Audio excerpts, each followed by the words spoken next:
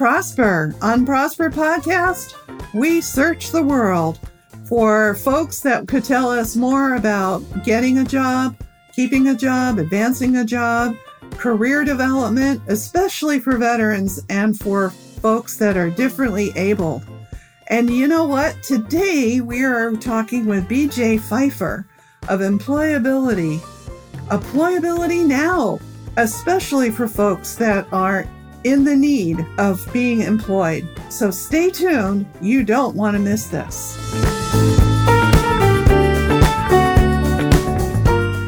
Today, I have the privilege of talking with BJ Pfeiffer. BJ, say hi to the audience. Hi, everybody. I'm delighted to be here, Anna Maria. Oh my gosh, BJ, you and I go back a few years. Oh, quite a while. Yeah. And we've kind of watched each other blossom, if you will. And so for our audience sake, how about you fill them in on what you've been up to?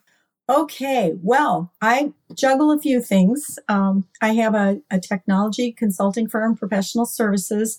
We had our 25th anniversary this year. Who would have thought?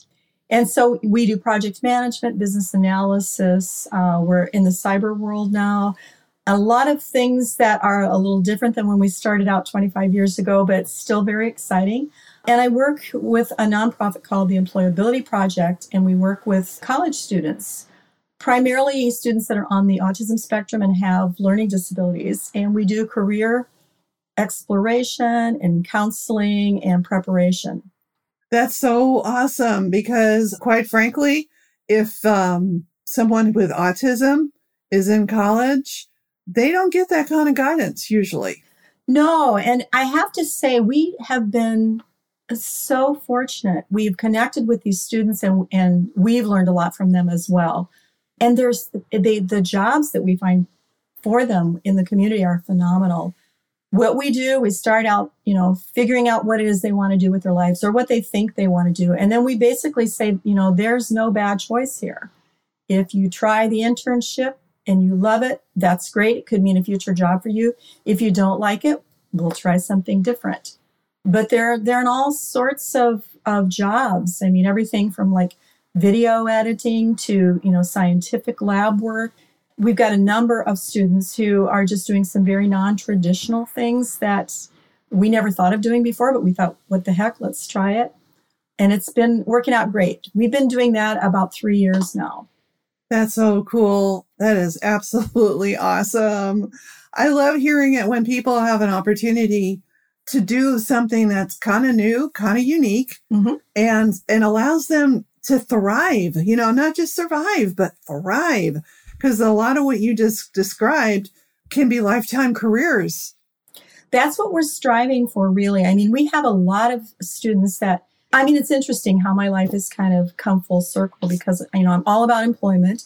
And they, these are students that I could hire once they get some experience, so we're getting those internships for them to get experience. But I think a lot of times students with disability, people with disabilities in general, get sort of pigeonholed into certain ways of, people perceive them. And we're kind of blowing the socks off that theory. It's just like ask somebody what they want to do and then follow that. And it works out almost every time. Yes, because people will actually do what is expected of them. Have you found that to be the case? Yeah, it's like one of the things I think maybe that changes the dynamic on why they're successful is we will say, how do you like to work? You like to work in certain career fields. We go through all of the career exploration, and then we ask them what they would like their everyday to be like. So if somebody's like, for instance, I'll give you a question, what happens if you feel stressed on the job? And I can tell you, I don't know anyone that has never felt stressed. That's for sure. And the response that I most often get is, I sort of like to go off by myself for a few minutes, or, I just need to be quiet, or, just different things that they might need. We just tell that to the employer right up front. And it sets an expectation of, this is how we can all work together best. And it, works every time. I'm so glad you said that, because setting up expectation actually sets the path. It makes a pathway that's doable for both the employee and the employer. Absolutely. Especially in a case like this. Absolutely. And, that's true for everybody, not just people with disabilities. It's just like I can't tell you the number of consultants that I've interviewed who say, they're really interested in coming to work for me, but, I've got all this trip set up, or I've got family time set up. And I'm like, that's not a problem. When we talk to the client, we're just going to say, this is what our time frame is. And they're always very open to that, because then they know what to expect. Exactly. And we're human beings. Right. And we all know that we have life around work and work around life. Right. We work to live. We don't live to work, right? We live to work. We don't work to live. I tell you what. No. The opposite. The opposite. Flip. Yes. We work so that we can live. We don't live to work. That's correct. That's absolutely correct. And so, here's the thing. Have you noticed difference in the competition pool among the era right now? I think we're kind of phasing out of it, but we were in a phase of the Great Resignation. Yeah, it's very interesting, because it's like we've had to really scramble to talk to people. Because, I think people look at it one of two ways. They either love what they do and they're going to go out and they're going to find the best absolute opportunity they can find, or they want to try something entirely different. And I think with everything that's happened, they're like, okay, there can be no better time than now. So I'm really anxiously awaiting to see how, the shift is taking place now. I'm paying very close attention to that. Yeah, from one career development professional to another, this is really an exciting time. Mm-hmm. Yeah, I'm very optimistic. I would have not thought in the beginning, when all this, the shutdown started, that there would be so many different avenues. And of course, the young people starting out really don't know any different at this point. They just think this is what it's like. And so imagine how that's going to shift for them as more and more opportunity presents itself. Right. And I'm glad to hear that a lot of the college students that you're working with are actually going to your services, the, employability services, and they are getting the service from your agency, because I just learned that roughly 13 to 20% of a student population in any given college or university is actually engaging in career services. Really? It blows my mind. Yes. Are you familiar with NACE? Yes. Okay. So I've been reading discussion threads, and a lot of the career services directors, managers, representatives of colleges and universities are basically sharing the fact that they hold these job fairs, or they bring in these professionals and 3 people show up. Wow. Do they say why they think it's happening? I'm not exactly sure. I hope it's not apathy on the part of the college students that really need to be taking advantage of these opportunities to build their careers. Right. It is really very interesting how the process that students go through. And I think that, some colleges do it better than others as far as, pushing their students to use those services.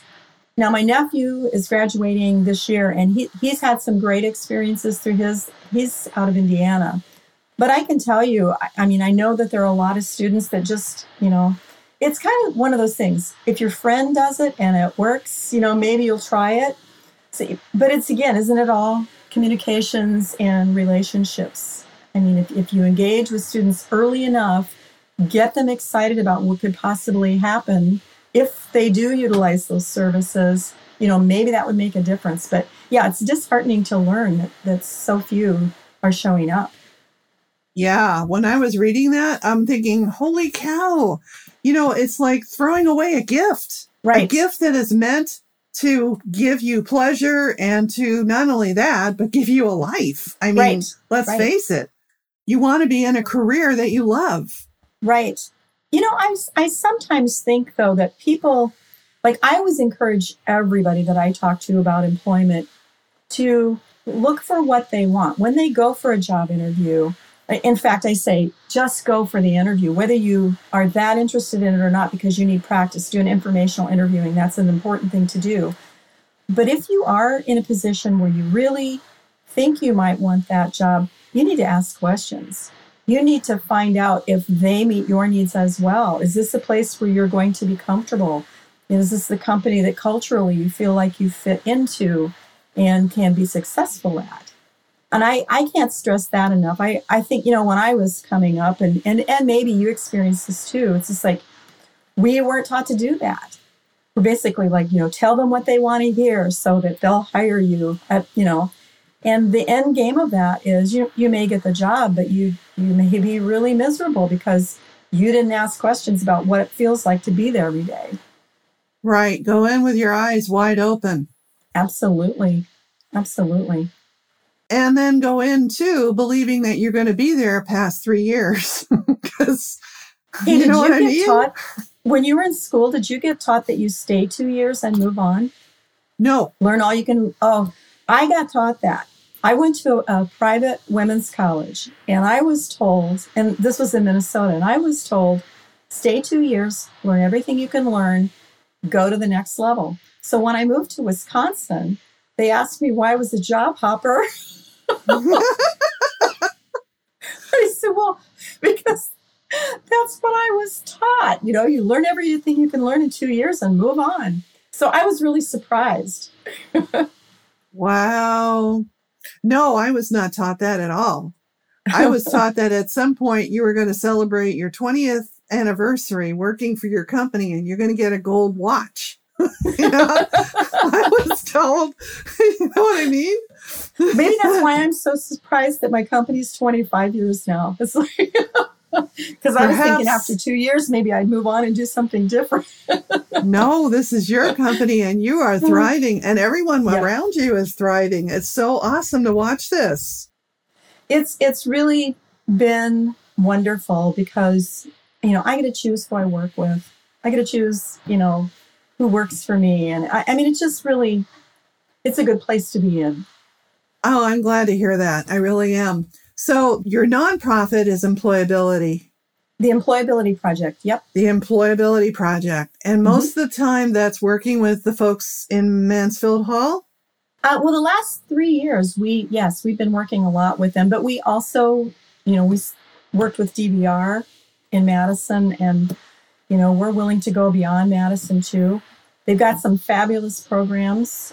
It's been difficult with pandemic because, it's people with disabilities aren't always really into the tech that it takes in order, to do everything remotely.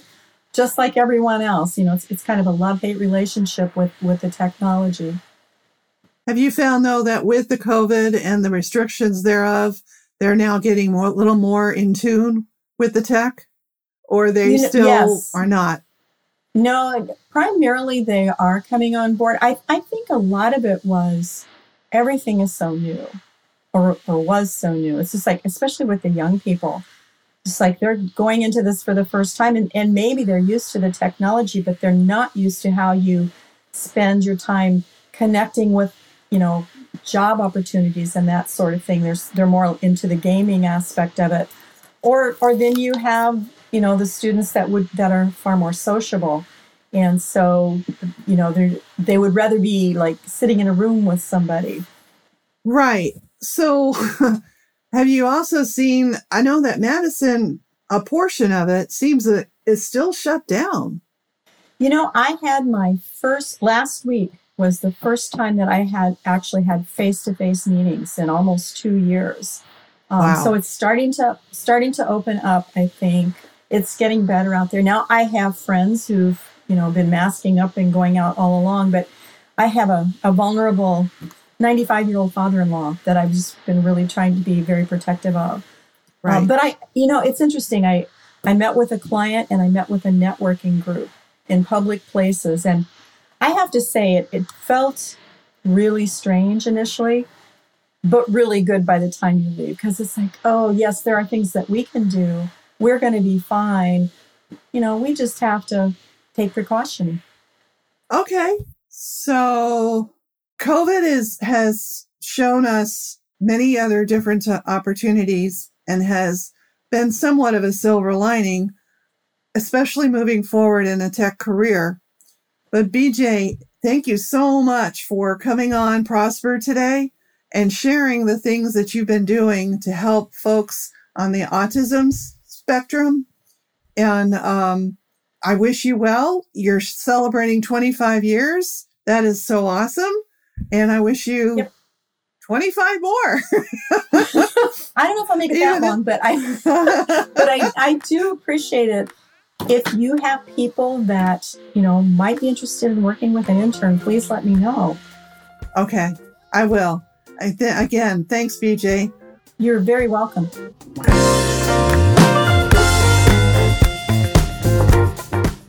Listeners, I am so glad you stayed tuned and listened to the interview with BJ Pfeiffer. Isn't it amazing what they're doing for folks that are on the autism spectrum and how they are helping them get into a career that they can love for a lifetime? It's so exciting to know that she and her folks are working so hard to make it so that it might be easier for folks that have got autism to get into a career field that they would enjoy. And so the different ways that she's working with them and she's making that happen for them. And join with me in the celebration of their 25th anniversary of being in existence and helping so many people. We love to have folks like BJ on Prosper. If you're one of those that would like to be on this podcast, just drop us a line and you too will be able to share what you're doing to help others, especially in the employment arena. Take care, everybody, and be well.